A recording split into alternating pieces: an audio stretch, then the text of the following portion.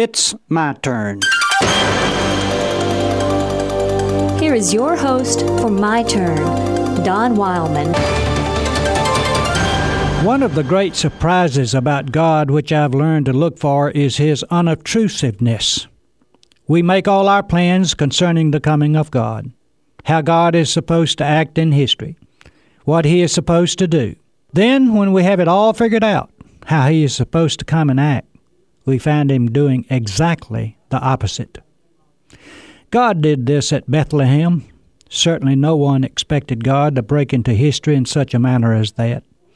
A carpenter father, a peasant mother, and a manger for a crib.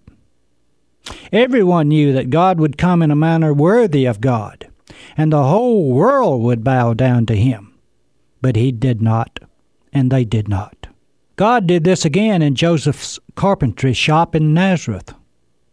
One who had such an important task as Jesus should surely receive better training than that afforded him at the local synagogue, and more advantages than those of a common carpenter.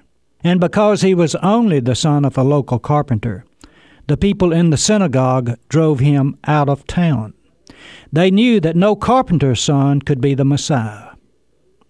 If only God would act like God, then we common folk wouldn't have such a hard time recognizing Him. We look for God in the great and powerful, but He comes in the small and humble. I worshiped once at the St. George Anglican Church in Jerusalem. It was a high church, very formal worship service. The music was beyond reach of the common person. The minister spoke above my level of comprehension. In general, it was a situation devoid of the things we generally associate with a warm service. But as I sat in that pew, a group of children passed by on the way to their seat.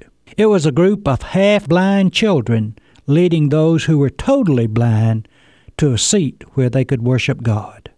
And I felt the greatness and grandeur of God when those children walked by.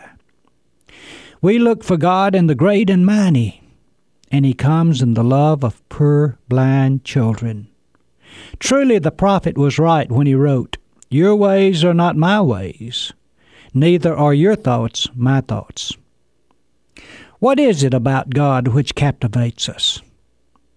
It is He who was able to call legions of armies to His aid, chose instead to enter Jerusalem as a penniless prophet riding on the back of a donkey.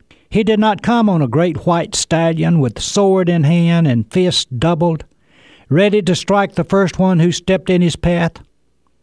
But He came as a preacher of peace, with no uniform, but the seamless robe of a peasant, and no power over men, except the power given Him in each individual heart. This is one of the great surprises of God, His unobtrusiveness. Look for Him, if you wish, in the big and the high and the mighty and the great. But if you want to find Him, then you must search for Him in the least and the last and the lost. This has been My Turn with Don Wildman, a production of the American Family Association.